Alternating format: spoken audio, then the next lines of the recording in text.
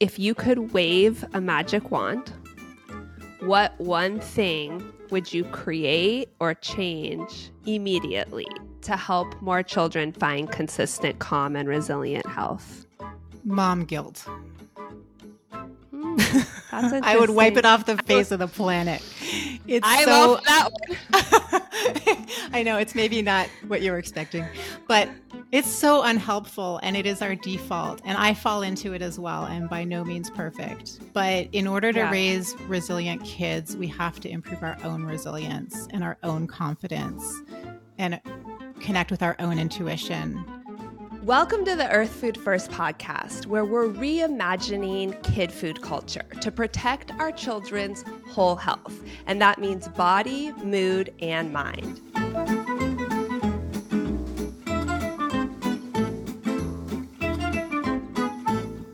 In our first guest series, we're talking with moms who have not only made the choice to feed their families differently than the standard kid food culture dictates, but have also built careers helping other parents do the very same. Today's guest is Jess Sherman, an entrepreneur, mom of 3 incredible boys, and basically an absolute superwoman when it comes to helping children calm down, stabilize moodiness, learn to sleep better, learn better, poop better, and be less anxious. That's a lot under one roof. So how does she do it? Well, as a functional diagnostic nutrition practitioner, award-winning registered holistic nutritionist, international speaker, and author, Jess has successfully connected the dots to show how genetics, nutrition, and hidden biological stress can greatly affect how a child behaves, functions, and thinks. Through her unique coaching program, Jess has helped parents in over 44 countries find effective, safe, and natural solutions to help their kids struggling with anxiety, moodiness, poor sleep, ADHD, autism, and other mood disorders reclaim their resilience and feel awesome, all without medication whenever possible. She's also a certified teacher with a master's degree in education from the University of Toronto.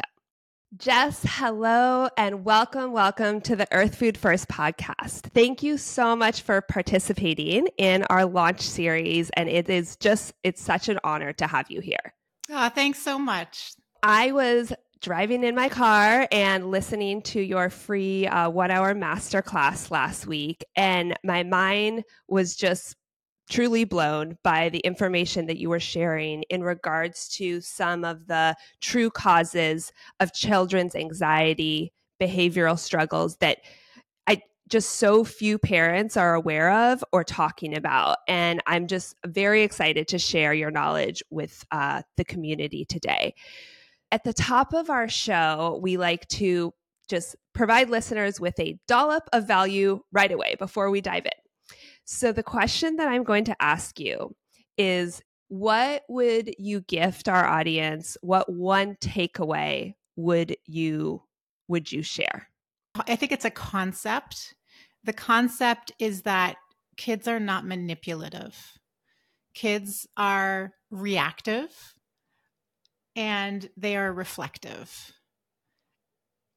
And they're very intelligent and they have very intelligent bodies. So whatever we're seeing on the outside is reflective of something on the inside. So it's a concept shift for parents that I would leave them with to chew on. That's a very good dollop of value right away. And I think I have a 4-year-old.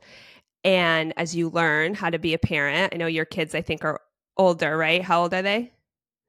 They're 12, 14, and 16. Okay. So I have been so, definitely guilty of just assuming they're like an adult, where adults sometimes are manipulative. And hearing you and other kind of experts, parenting experts that I listen to, talk about how that's not the case at all, it does completely reframe, I think, how we realize we need to interact with them. So yeah, well, I am. And maybe I should clarify, because kids do manipulate, right? They do Right. manipulate situations, but they do it out of a sense of necessity and out of a sense of survival. So when I use the word manipulative, it's like they're not connivingly manipulative, but they are Right. trying to get what they aren't, what they want and what they Hmm. need. But it's reflective of something. It's reflective of they don't have what they need. They don't. There something is going on with them. They need Hmm. more of something or less of something, and they're acting in reaction to that. So Right. our job is, rather than, shaming them for being manipulative and conniving, it's to figure out what they need more of and what they need less of, so we can create an environment for them. Right. And that's, I think, where you come in for so many families. So, you're a functional diagnostic nutrition practitioner, an award winning registered holistic nutritionist. I think when people hear the word nutritionist, they often just assume you are helping people eat healthier foods. But I know now that your work goes so far beyond that. Can you um, dive deeper into your approach that you describe as parenting from the inside out? What does that mean exactly? The nutrition aspect of it was my entry point. Holistic nutrition really started to show me how food interacts with the body. And so in learning that, we had to learn about all of the body systems and how the body systems work and how we could support body systems with nutrition and with food as a really important aspect. And that sort of opened the window for me to understanding a child's body. I mean, I went into it already interested in children because I was coming from a career as a teacher. So I knew I wanted to work with children. And so I wanted to understand kids' bodies better. And that was my inroad to that. And then functional diagnostic nutrition took it one step deeper to be able to run some functional lab testing and see what's actually happening in there. So we can make some guesses just from what we're seeing around nutrition and what nutrients might support. But then we can actually also get in there and take a sneak peek. And it's very cool. We live in a time that we can do that now with functional lab testing. And so that's that aspect. So that's what sort of grew this. I think of it as a parenting strategy of what I call parenting from the inside out, or inside out parenting, of just like getting in there and like really understanding our kids from the inside so that we can create an environment for them. So that means understanding their biology, understanding their genetics, understanding their food reactions, understanding what nutrients they might need more of or less of, and also understanding their wiring, right? Their genetic wiring, how they are likely to respond to stress, mount a stress response based on how they use amino acids and transport and neurotransmitters. So that's what parenting from the inside out is understanding our kids from the inside so that we can create an environment around them that is conducive to what they need. So I think, and that makes so much sense when I hear you say that. And it kind of like an analogy that I might throw out is that when our car breaks down, we don't go and think, oh, we need to clean the outside. We look under the hood, right? And that's essentially what you're talking about, is we need to learn as parents, if there's a outward problem, like a behavioral problem, our first step is often, maybe regular therapy or talk therapy or something like that, or medication, versus getting under that hood and really looking. And I think the sad truth is we're also, not everyone, but in this world, we're very disconnected from our bodies. And a lot of us wouldn't even know where to look. So how do you help parents even begin knowing where to look? Yeah, that's a great analogy. It fits really well. That, if our car stops working, we're not like, oh, our car doesn't work very well, or I have a defective car, or I have to, junk the car or whatever. Obviously, we wouldn't say that about our kids, but it's not the something's going on. Like let's bring it to the mechanic. And so I'm kind of akin to the mechanic when they come to me and they're like, hey, here's what I'm seeing. Then I can usually boil it down to like, okay, well, then there's probably one of these 5 things going on, and I can, give you an assessment of what I think we should try, or we could run some diagnostics. It's not diagnostics in a medical sense of there's a diagnosis. So that needs to be clear. I don't diagnose anything. But functional lab work can give us that little window in and be like, oh, look, here's where we can support your body. We're having a food reaction. We can remove that food, and we can nourish the gut microbiome, and your child will feel better. So things like that.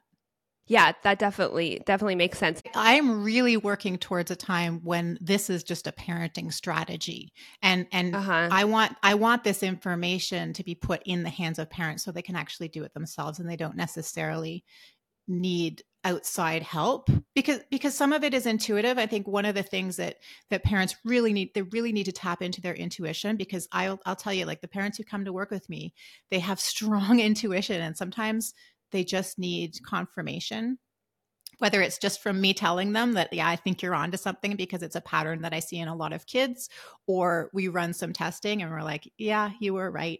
And maybe they need a little bit of guidance when it comes to the lab testing if they go that route. But there's a lot we can do without the testing as well. So I'm really big on supportive communities. Education is my roots. So I want to educate, help parents understand this information, because, there really isn't a handbook for children. But I'm kind of working towards creating one. Yeah. Right? Yeah. Yeah. And making this information so widely known that it just becomes a cultural norm and another tool that is much more, widely used, right? I think that Yeah. sounds like that's what you're saying. I think of it kind of as a new era of parenting, really, because our parents didn't really need to consider the gut microbiome or the processed foods or the sugar. And so I feel like with me and my cohort of parents raising kids, we have to think about different things than our parents had to think about. Technology, right? Cell phones, sleep habits, like all of this stuff. So I do think of it as a bit of we're leading each other in all of this. It's not like we don't have strong mentorship from our parents. So on this stuff, on this inside out piece, and so that causes a lot of friction, actually, sometimes in families, because grandparents want to give the kids all kinds of sugar and all kinds of cupcakes and what have you, and then the parents Always are a running treat. these tests. Always a treat. Yeah, Oh, always they just a need treat. a treat. I'm like, it's not a treat if it's every day. Exactly. And or if the body's reacting to it, right? And we know we're going to have like 2 weeks of meltdowns afterwards. So this is this parenting from the inside piece that parents are getting really savvy to. Oh, well, this is what happens in my child's body when they have that sugar. And so that's very empowering. Now they have a reason. It's not just like, oh, you're being that parent who wants to deprive her kids of sugar. So amidst all of the things that you've done, you wrote this wildly empowering book called Raising Resilience. And you also have this program, the Roadmap to Resilient Health. What is resilient health? Tell us about that. So I have been working with resilience for decades, even before I knew of it as the word that I was that I was actually pursuing. But resilience essentially is flexibility in the face of stress, or you could even extend it to be growth in the face of stress. So a resilient person can get through a stressful experience, and not only get through it, but actually grow from it. So maybe it's sort of 2 steps of resilience. I want us at least to be able to get through stressful experiences without crashing, but then to actually be able to reflect on it and grow from it, understand your reactions and move through it and become a stronger person afterwards. So that's the essence of it.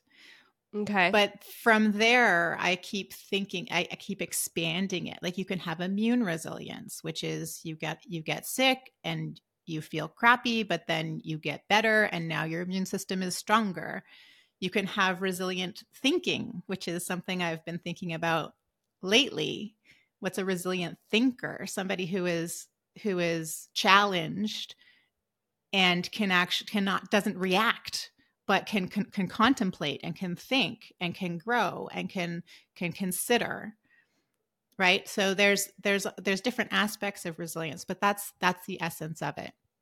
So it's interesting in reflecting back, ever since I left university, like in my 20s, I got really interested in adventure therapy and in outdoor education and in taking people out into the woods and facilitating experiences with them so that they could build Mm-hmm. resilience. And then that took me into the classroom where I was doing the same thing. Then it was when I was in the classroom environment that I realized that kids were really struggling with building resilience. And I felt like I had really good tools to help them, but I had Mm-hmm. maxed out on my like social tools and pedagogical tools.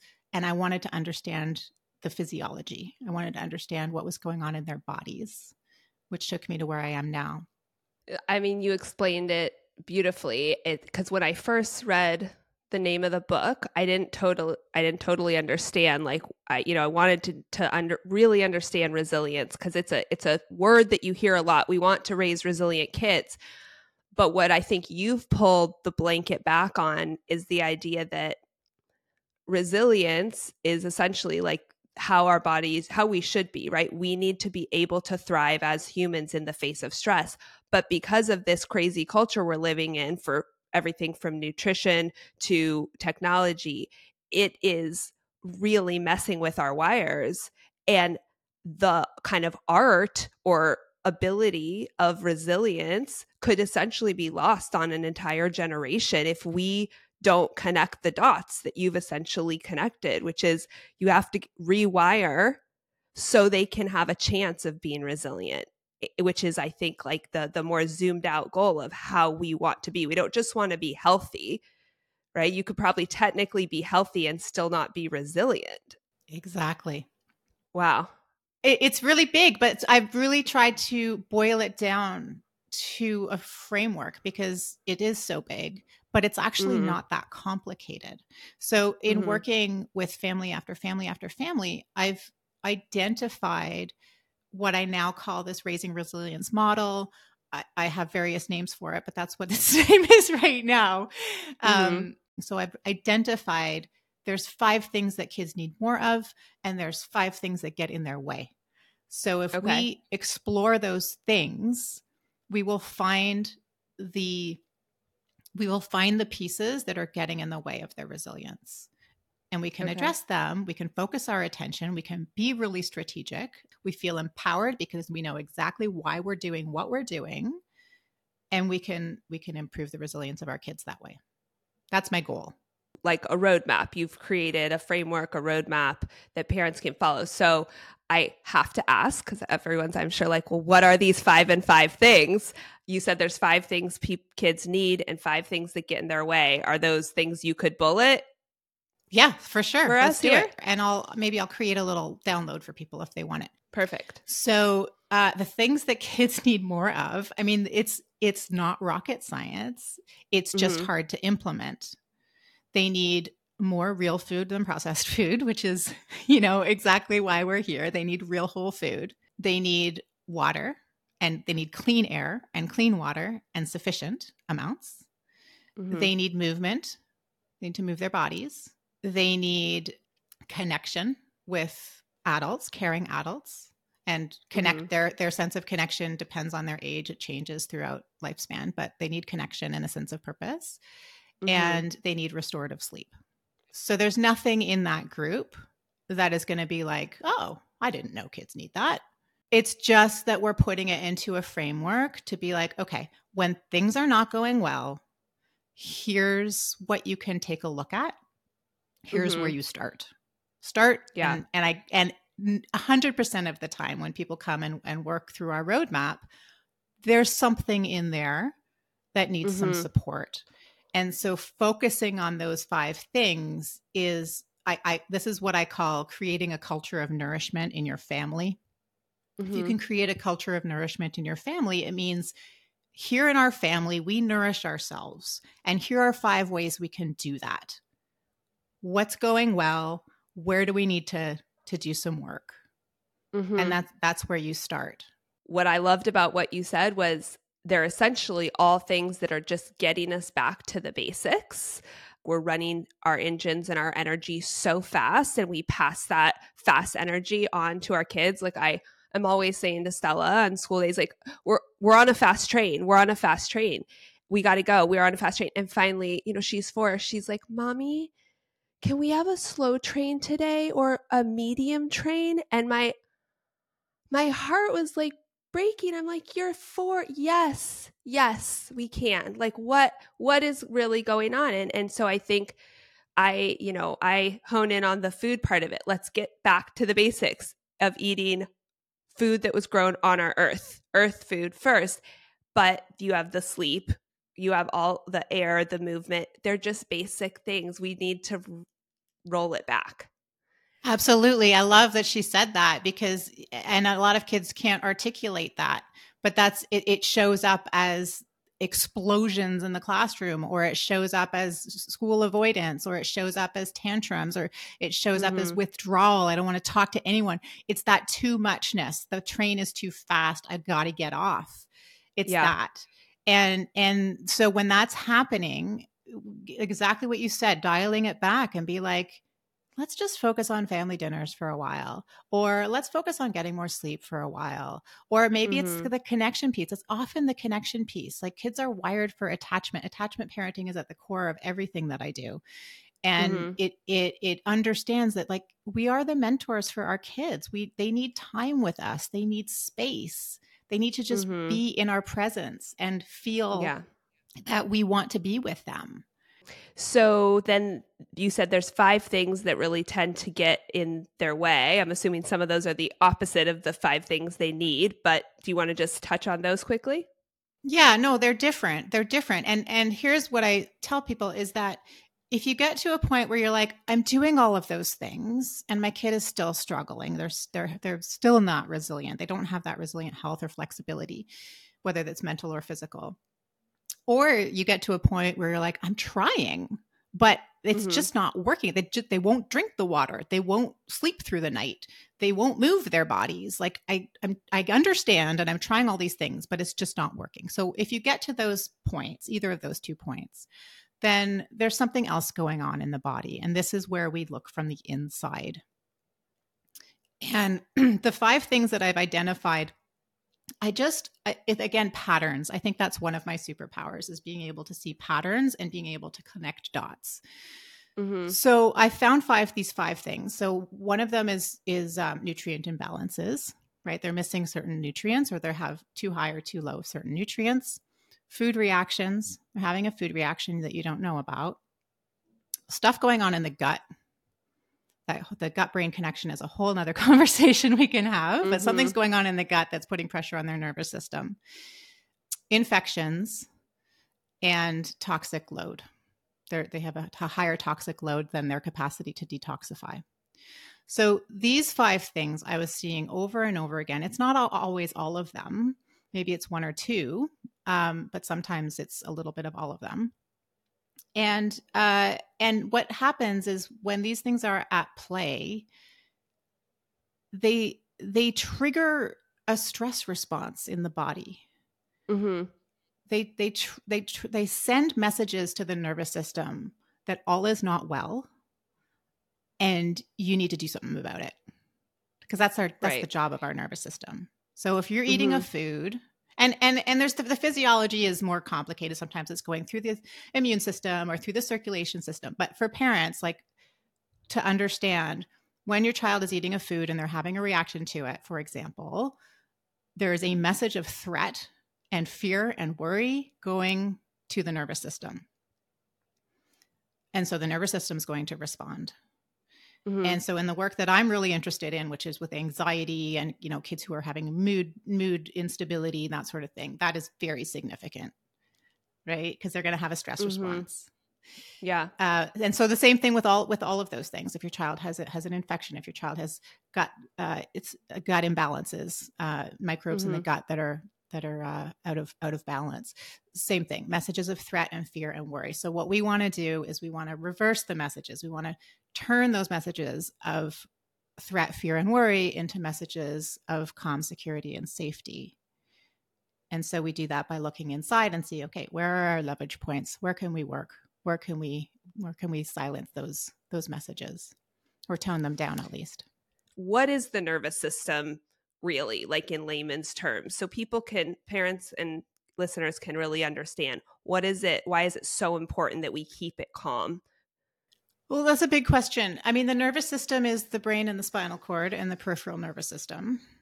Mm-hmm. And then we have our autonomic nervous system, which is what governs our stress response. It's autonomic, Mm-hmm. it's automatic. We don't have conscious control over it. So we have a part of our nervous system that we have control over, and then we have a part of our nervous system that we don't have control over. It's really that part that we don't have control over that I am really interested in, because Okay. I think with kids, we tell them like, just snap out of it, or it's just okay, just take a breath, just, like that's their conscious nervous system, right? Mm-hmm. Rationalizing, it's not that big a deal. But if their autonomic nervous system is saying, oh yeah, it's a big deal, then we're going to feel like we're hitting our head against a wall as their parents, being like, oh, you're overreacting again. It's really Mm-hmm. frustrating. So we have to work at that subconscious level, that autonomic level. And so I don't know if that answers your question, but I shifted my thinking about 5 years ago now, because I used to think, oh, Mm-hmm. it's all about the gut. It's all about the gut, or it's all about the processed food, or it's not all about any one thing. If it's about any one thing, it's about the nervous system, right? Because the Mm-hmm. nervous system is the master orchestrator. It's the one. If the nervous system, our nervous system is our ally, it's there to protect us at all costs. Mm-hmm. But it doesn't like change, right? It doesn't like change. So it will sometimes protect us in ways that are not actually all that helpful, Mm-hmm. right? So back to the very beginning conversation that we had, where kids are reactive, that might be their nervous system just trying to protect them, right? Mm-hmm. Because they need more connection and they're not getting it. And so they hit the wall and they throw a tantrum because mom's on the phone and dad hasn't come home yet. And I'm hungry and I'm not getting what I want. And my brother just said something that I don't like. And so I throw a massive fit.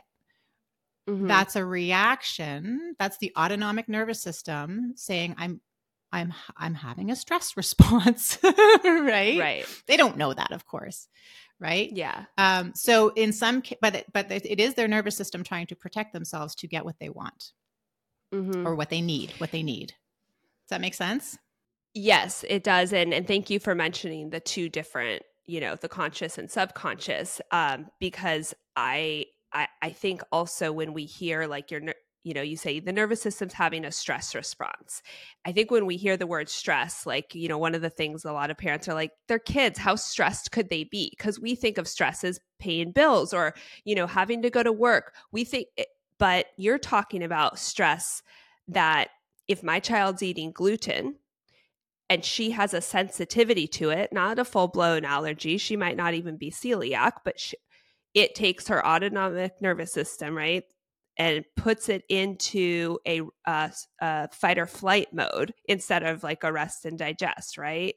And that's the kind of stress you're talking about. Just to clarify for people, it's when your body goes into inflammation because of whether it's a food you're taking in, connection you're not getting, um, your body becomes inflamed, making it hard for you to have calm moods, etc. Yeah, and inflammation is an important word to that, because all kinds of stress are going to cause inflammation, whether it's immune Mm-hmm. stress, it's psychological stress, it's lack of nutrient stress, like all of that stress will end up in inflammation.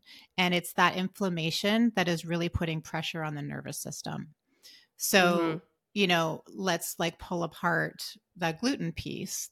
A gluten Right. reaction, I mean, there's celiac disease, there's non-celiac gluten sensitivity, and there's wheat allergy. There's 3 different types Mm-hmm. of reactions, but they all relate to the immune system responding Right. to a food. And the immune system, when it responds to a food, it's going to cause inflammation. That's the Mm-hmm. language of the immune system. Always will mount an immune response. And what we know now is that inflammation anywhere in the body can travel around the body and cause inflammation in other places. So that's Right. why when you eat a food, for example, you might have joint pain, or you might have neurological issues. You might get headache. You might not be able to sleep. You might Mm-hmm. have full-blown behavior problems and tantrums, which I have seen as well. It's the inflammation that is coming from the food, initiated in the gut, and then travels and puts that inflammation that travels around. And what I'm most interested is how it influences the nervous system, and it creates that message of fear and initiates a stress response. Yeah. And I experienced this firsthand, and actually only after listening to your masterclass was I like, oh, I'm not crazy. I'm right. And it felt so good. I was like driving along. I'm like, oh, this is such good news, but not good news, but like very satisfying news. So again, she has the Hala on Fridays, and right at this point, we're still waiting to get her test back. So I'm like, okay, it's your body, your choice at this point. You know how you feel. But I was like, I'm like, she acts crazy after she has the Hala. Like she's had a whole chocolate cake, and it can last for a day or it can last for 2 days. And she's normally a very, I will say, calm, like not super moody child. But when she has that, and I was like, is there any way that just bread is causing it? And I, now I'm like, yes, I think it is a direct correlation. I mean, I can't be sure until I get those tests back. But again, listening to my gut, I'm like, I think it is, causing that inflammation and making her act in a totally different way than she normally does. Yeah, and because there's a bit of a I like to work at the headwaters. Like if you can find something at the headwaters and that's having a Mm-hmm. trickle down effect, you're more bang for your buck. And we're busy parents, so we need those things, right? Mm-hmm. So the inflammation caused by gluten in some people can cause the downstream effect of shifts in the microbiome, Mm-hmm. nutrient malabsorption, the inflammation we've already talked about. So there are blood sugar dysregulation. Right.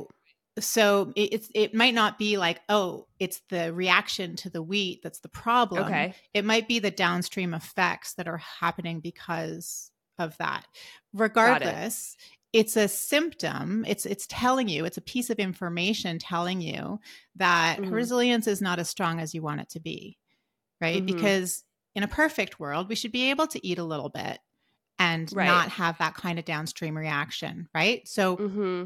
when I see sort of that sort of thing, of course, we want to rule out celiac disease. We want to, make sure we want to run some. I don't like taking anything out of a kid's diet. It's maybe a bit of a controversial thing to say, but I don't like taking gluten included out of people's diet if we don't have Mm. to. But if it's Okay. going to be a strong leverage point for us, then yeah, let's do it and let's Mm-hmm. see. So, but as we replete nutrients, as we stabilize blood sugar in other ways, as we take a look at the microbiome and make things a little bit more stable there, people can tolerate a little bit of what used to throw them over the edge. That's Mm-hmm. that's been my experience. Doesn't mean that gluten is like fine for everyone, and that's a whole can of worms to Right. open. But we're dealing with kids. And so Mm-hmm. in dealing with kids, we have to be very mindful of our language. We have to be very mindful of how we frame things. We don't want Mm-hmm. to, create problems around food. Right. And so I want us to be really strategic and have a really good reason and a really good understanding for why she can't have that on Fridays, because it's not without consequences to take that out, right? And Yeah. she does need the connection, and she does, Right. dealing with kids is different. If it was an adult, I would take a different approach possibly. But with kids, we Mm-hmm. have to be very mindful. We have to really mentor them. Yeah. And that's such an important point, is when you do have to remove food. And I love that you take the approach that you'd rather not remove the food, but figure out why we need to remove the food. Like, is there something, can we heal her gut so she can have some gluten sometimes? And I love that approach versus the all or nothing, because I don't think that's healthy emotionally or sometimes even physiologically. Yeah, and here's a little tidbit. One of the connections that I've seen, one of the patterns that I've seen is that zinc deficiency is really a big deal. And Mm, zinc is involved in every aspect of our digestion, including pulling mm-hmm, apart gluten. So sometimes, that's a place to start. I really like running zinc tests to see what's mm-hmm, going on there when we can. And because functional tests are not cheap, right? So if we can only run one or two, we want to make sure that we're getting good value. But mm-hmm, if there's a significant zinc deficiency, chances are pretty high that gluten's going to be a problem because we need zinc in order to create hydrochloric acid in our stomach and create digestive enzymes, and it actually impacts how foods taste as well. mm. So that's a place to start. If we see a zinc deficiency, there's probably going to be issues with food and food sensitivities. Oh, that is very interesting. And that actually perfect segue into my next question, which is I know you mentioned, I think in your book, that there's some common nutrient deficiencies that contribute to learning, behavior, growth, and immune struggles. Obviously, zinc, it sounds like, are one of them. Are there other deficiencies that people should look for, a handful, or that are most common? B vitamins seem to be an issue uh, often Mm-hmm. because they are very much involved in energy production and also in neurotransmitter production. So B6, I mean, we can't make GABA without B6, and GABA is our most abundant calming neurotransmitter. So when we're talking about turning messages of threat and fear into messages of calm and safety, we need GABA Mm-hmm. on board. So I like to take a look at whether there's sufficient B vitamins, but B6 and Mm-hmm. B12 and folate are they show up a lot. But even B1, I mean, B1 and B2 are involved in mitochondria function and in our capacity to create energy. And sometimes Mm-hmm. what's going on is the kids they're running out of steam, right? Because we think of energy, it can feel counterintuitive because people are like, oh my gosh, my kid has so much energy. But we can think of energy like running around energy, but there's also cognitive energy and our Mm-hmm. energy that it takes to focus and learn and think and remember. And sometimes kids are running out of that fuel, so they seem hyperactive, but then they crash and they can't focus and they can't listen and Mm-hmm. they can't learn. Um, so those are good to know. Copper is showing up as a problem area, and I'm still trying to figure out why this is becoming more and more of a problem. A lack um, a lack of copper or too much Either a copper? lack of, or too much of, or not being able to use. Those seem Mm. to be the three issues. And what I'm seeing most in the demographic that I work with is not being able to use it. So it's Hmm. there, but it's not bound and usable. So that, and then it just causes all kinds of problems. Hmm. So it can look like a functional deficiency. So it's a piece. Copper will elevate when there's alongside estrogen, and so I'm suspicious. I don't have any concrete data on this, but I'm Mm-hmm. suspicious that maybe all the estrogenic compounds in our environment are leading to this elevation. I don't know, Mm-hmm. but copper will naturally increase in pregnancy, and then as our hormones shift and change, it should come back to normal. And Mm-hmm. the Walsh Research Institute found in 95% of their postpartum depression cases that high copper post Wow. pregnancy was a significant contributor to postpartum depression, because Interesting. some mamas were retaining that copper. They Huh. weren't, it wasn't going back down. So yeah, I think the question then remains of like, why why is this happening? But that Yeah. it is a common pattern that I'm seeing. This combination of low zinc and high copper is a bit of a doozy, in terms of how we feel. And then so you find out the zinc is very low. Are you replacing it usually with a supplement of zinc, depending on the child age, or food? Well, both. It depends on the kid. It depends on the family Mm-hmm. dynamic. It also depends on genetics. So this is where I really like to run genetic tests. I love a food first approach, but sometimes with some Mm-hmm. kids, we have to work with some supplements before we can get the foods in. Sure. So hearing all of this, I mean, like I said, Stella, actually, my daughter, actually, I don't think of her as a moody kid, but there's a couple things that I'm like, I want all these tests for her. Like, I want to work with you immediately.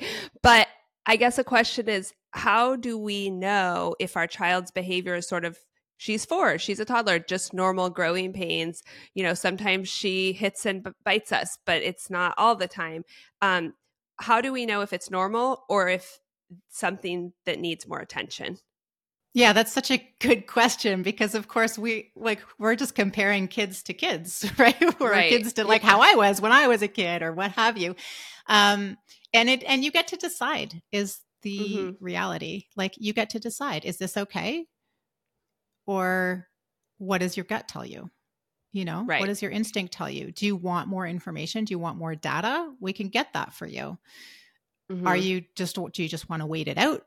You can do that too. You could look at Mm-hmm. the five core nourishment needs that I went through, the 5 things that kids need more of. You can assess those and be like, oh, you know what? Actually, I think we could do some work there and you could focus there. So there's no one right answer um, Mm-hmm.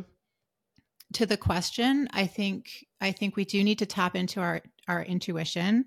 This is why I'm really big on like this cultural shift piece. Like if we're going to create a Yeah. culture of nourishment in our homes, is this something that we value? Like, talk about it with our kids, use the Mm-hmm. model, like, just get curious. Curiosity is probably my favorite word, right? Get Mm-hmm. curious. Like, what are they, what are the patterns? Is she biting or hitting under certain circumstances? Can you figure out what those are? So you're a mom to 3 boys, and you also have this vast knowledge of how nutrition can help your kids thrive. So what's been your approach to feeding your own family in this, very processed product kind of epidemic that we're living in today? I'm not perfect. I mean, we've got some processed foods in our fridge right now. Sure. So I am not, I've shifted over the years, to be honest. When my Mm-hmm. kids were little, we were living in an off-grid house, in a homestead, in a home we had built ourselves. We were doing Oh, all wow. of the things. I was baking bread Mm-hmm. every week. Like I was very into the homesteading aspect of Okay. raising kids until I couldn't do it anymore. And I felt isolated and I felt like we shouldn't be doing this by ourselves. We need community. Mm-hmm. Mm-hmm. And we actually ended up moving. It was massive. It was 2011, and I realized that the dream was no longer the dream, and we actually moved to the city. It's Wow. crazy looking back on it. It was huge. Um, but that's what I needed for my own mental stability at the time. We've got money, time, and energy. Those are our Mm-hmm. resources. Those are our bank accounts, so to speak. Right. And we have to play with that. And when one of them goes in the red, that's threat and fear, right? Like our nervous system feels that. Mm-hmm. When all 3 are in the red, that's burnout, Right. right? And then we're like, you know, we have to climb out of that. I want to talk about the current food culture that we're living in as we kind of try to raise healthy humans. One of the things that I personally like struggle with is like the picky eater label that has just become so rampant and popular in our zeitgeist. And I'm curious if you feel like picky eating is caused more by nature or more by nurture. I think it's both. I think it's Okay. both. I think my approach to picky eating is to assume that it's nurture first because that's a Mhm. bit easier to deal with. Mhm. So, constructing a very positive environment, minding your language around food, the idea of, my job is the Dr. Ellen Satter's idea of the division of labor of my job is to present good nourishing foods for you. Your job is to eat them. And there is a Mhm. division of labor there. So not force feeding, not bribing, and all that stuff. So that's a place to start. Um, but very quickly, parents can fall into a few traps. One Mhm. is they just won't eat it, so I won't give it to them trap, Right. right? Kids are learning. Kids are, if they didn't walk the first time, they don't say, "Oh, I'm not a walker." Right? They try again. They make Mhm. mistakes. Like, mistakes happen. So if they don't eat the broccoli, continue to give them broccoli. And that can be really frustrating for parents. Food's really expensive and we don't, want to always prepare it, but persistence pays off. Mhm. Absolutely. But then there's this whole nature piece, meaning something else might be going on. There are certain biological drivers of pickiness, and this is where the neurodivergence comes in too, because a lot of kids with neurodivergence also have this stuff going on in their body. So yeast overgrowth is a great example. Like, a kid who has yeast overgrowth in their gut is going to crave Mhm. carbohydrates because it's the yeast that's craving the carbohydrates, right? If you've ever made Right. bread, you know that when you put sugar in with the yeast and the water, it starts to bubble. Um, Mhm. and so sugar feeds yeast. So it's going to be really hard to pull out the carbohydrates and the sugar from a kid who's very yeasty. That's what they're always going to want, and they'll say no Mhm. to everything else. So that's an Hmm. example, right? A kid who struggles with low blood sugar, same thing. They will reach for the carbs and the sugar because that's their body's instinct. It's the quickest way to get their blood sugar back up. Mhm. So there are aspects there when you feel like you've tried all of the things and uh they're just not responding, they're still not eating. Mhm. I'd say the next place I'd look is the gut, and just see, like, what's going on in there, and Hmm. why. There's nutrient deficiencies as well, like zinc. I already mentioned, like, zinc deficiency is going to change how things taste. So Right. some kids who are like super tasters, or just don't like the taste of anything, or they tell you there's sort of like a metallic-y taste in their mouth, or things like that. Mhm. Our texture sensitivity also correlates with zinc deficiency. So there are some nutrient imbalances there as well. But like all behaviors, picky Mhm. eating, if we want to get to the root of it, we can look through those 5 core stressors and we'll find our answers. It's going to be in there Right. somewhere. So with the kind of just again this process world that we're living in, what is your opinion on how do we reprogram our families to adopt what is really the old habit of eating more farm food than factory food? How do we begin that rewiring? Depends where you are in your parenting journey, right? It's Mhm. much easier if your kids are younger. It's Okay. much easier if you and whoever your co-parent is, if you have one, are on the same page and both value this. Mhm. It's much easier when your extended family also values it as well, right? Or your Yeah. school or all of that stuff. So it Mhm. it does depend. I think, what I steer parents towards is creating that culture of nourishment in your home at whatever Mhm. age. If this is something that is important to you and it's resonating and you're sitting there going, yeah, yeah, yeah, this totally makes sense, but it feels so far away, then the thing to do is to start just evaluating where you can start. For a lot Okay. of parents, it's buying a water bottle and an air and a water purifier and just focusing on hydration, Mhm. or getting a handle on bedtime. For some families, it's like, focus on yourself. Like, are you valuing this in your body? Mhm. Because your kids don't want to have anything to do with it. So you be the model, you do the thing. As you do that, you're going to see how it makes you feel, and that's going to help you transmit this information to the kids, you know? So it really depends, but I think the one thing that we have control over is the culture within our family. It's becoming more and more difficult, right? When, tech comes in, social media comes in, school pressures come in, and all the outside world comes in, and we're like, protect the family. It's becoming harder, but if you know why you're doing something and you have a model to follow, it gets easier. But I like what you said. You have to just pick one thing and start, right? Educate yourself, and then when you have the bandwidth, start something, right? So we have a segment that I call the unpopular opinion segment. And so I'm going to ask you, what is one opinion that you stand by that tends to fall into the unpopular category? I try not to care. So I don't know if it's unpopular or not. Okay.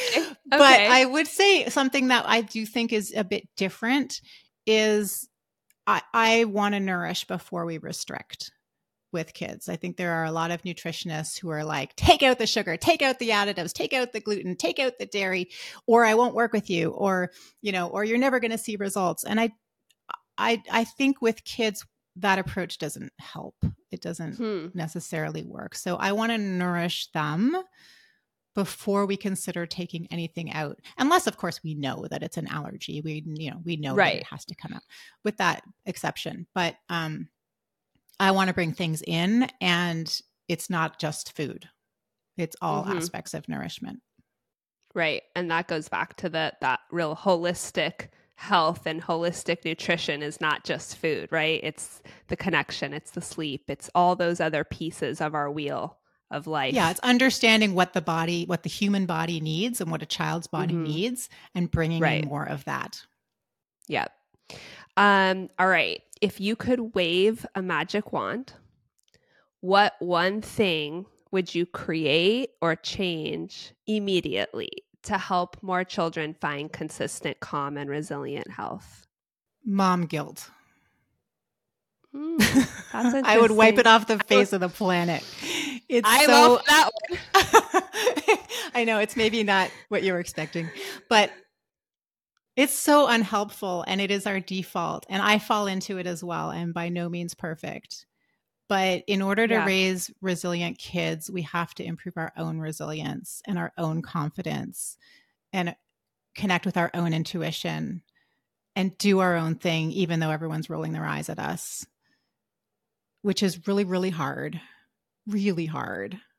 And I will say straight up, I have been in those situations where you're like, okay, whatever, everyone's doing it, so I say this without judgment, but it all comes back to guilt. My mom, guilt, shame. Maybe those aren't the right words, but you know what I'm talking about. Yeah. No, I do. Absolutely. All right. Mom guilt it is in 2024. We're canceling mom guilt right here. You heard it here first. Gone. We're going to replace it. Let's cancel it and replace it. Let's replace it with connection and calm and confidence. How about that? 3 C's. Those the 3 C's. I love that. That's much better.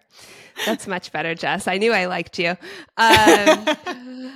So this has been such a deep, vast conversation. Thank you so much. I want people to, be able to connect with you and know how they can work with you. So you have this free masterclass, The Biology of Behavior, and that covers 5 ways to leverage the power of functional nutrition to help your kid feel awesome.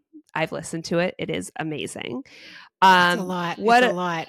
It is a lot, but you packed a lot into an hour. I liked the efficiency. I was like, it's 1 hour. I can do that. But what other services do you offer? And what are best for people's specific needs or goals?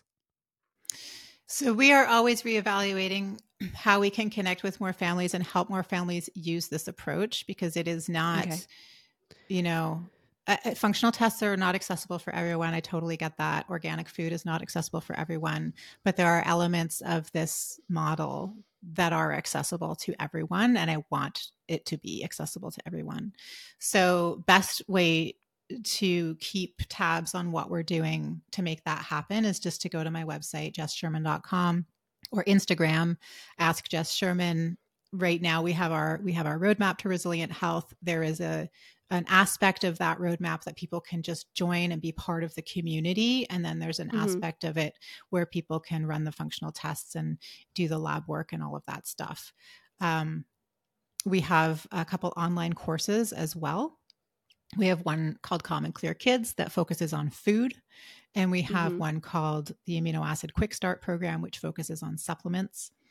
And we have it set up now so that you can bundle the two together. So if you're kind of a do-it-yourselfer and you just want, you want a framework to work within and some real strategic guidance on what to focus on, those courses are amazing for that. Okay, but if it's more community and coaching and, back and forth and conversation that you're interested in, then our roadmap is a better option. Okay, awesome. And do people, when they sign up for that roadmap program, are they working one-on-one with you? Do you have a team? How does that work? Yeah, I have a team. They do get a lot of me. It's a hybrid program, so to keep the price down a little bit, so that we do some one-on-one if you're doing lab work, because there's some one-on-one stuff that has to be done, right. Protocol stuff. But there's also a curriculum that people can go through on their own, and that's been recorded.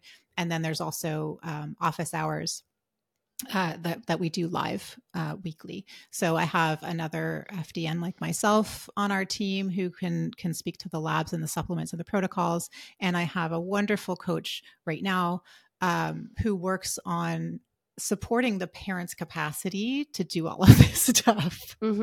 So she brings in a lot of nervous system work, a lot of her background is in yoga therapy and Ayurveda and herbalism. So she helps parents stick to it, and we call it building their capacity. I'm not sure that's all that self-explanatory, but we need to have certain capacity to do this work, and a lot of parents come to us very depleted themselves. So we work with that. She works with that piece. That's great. I love that.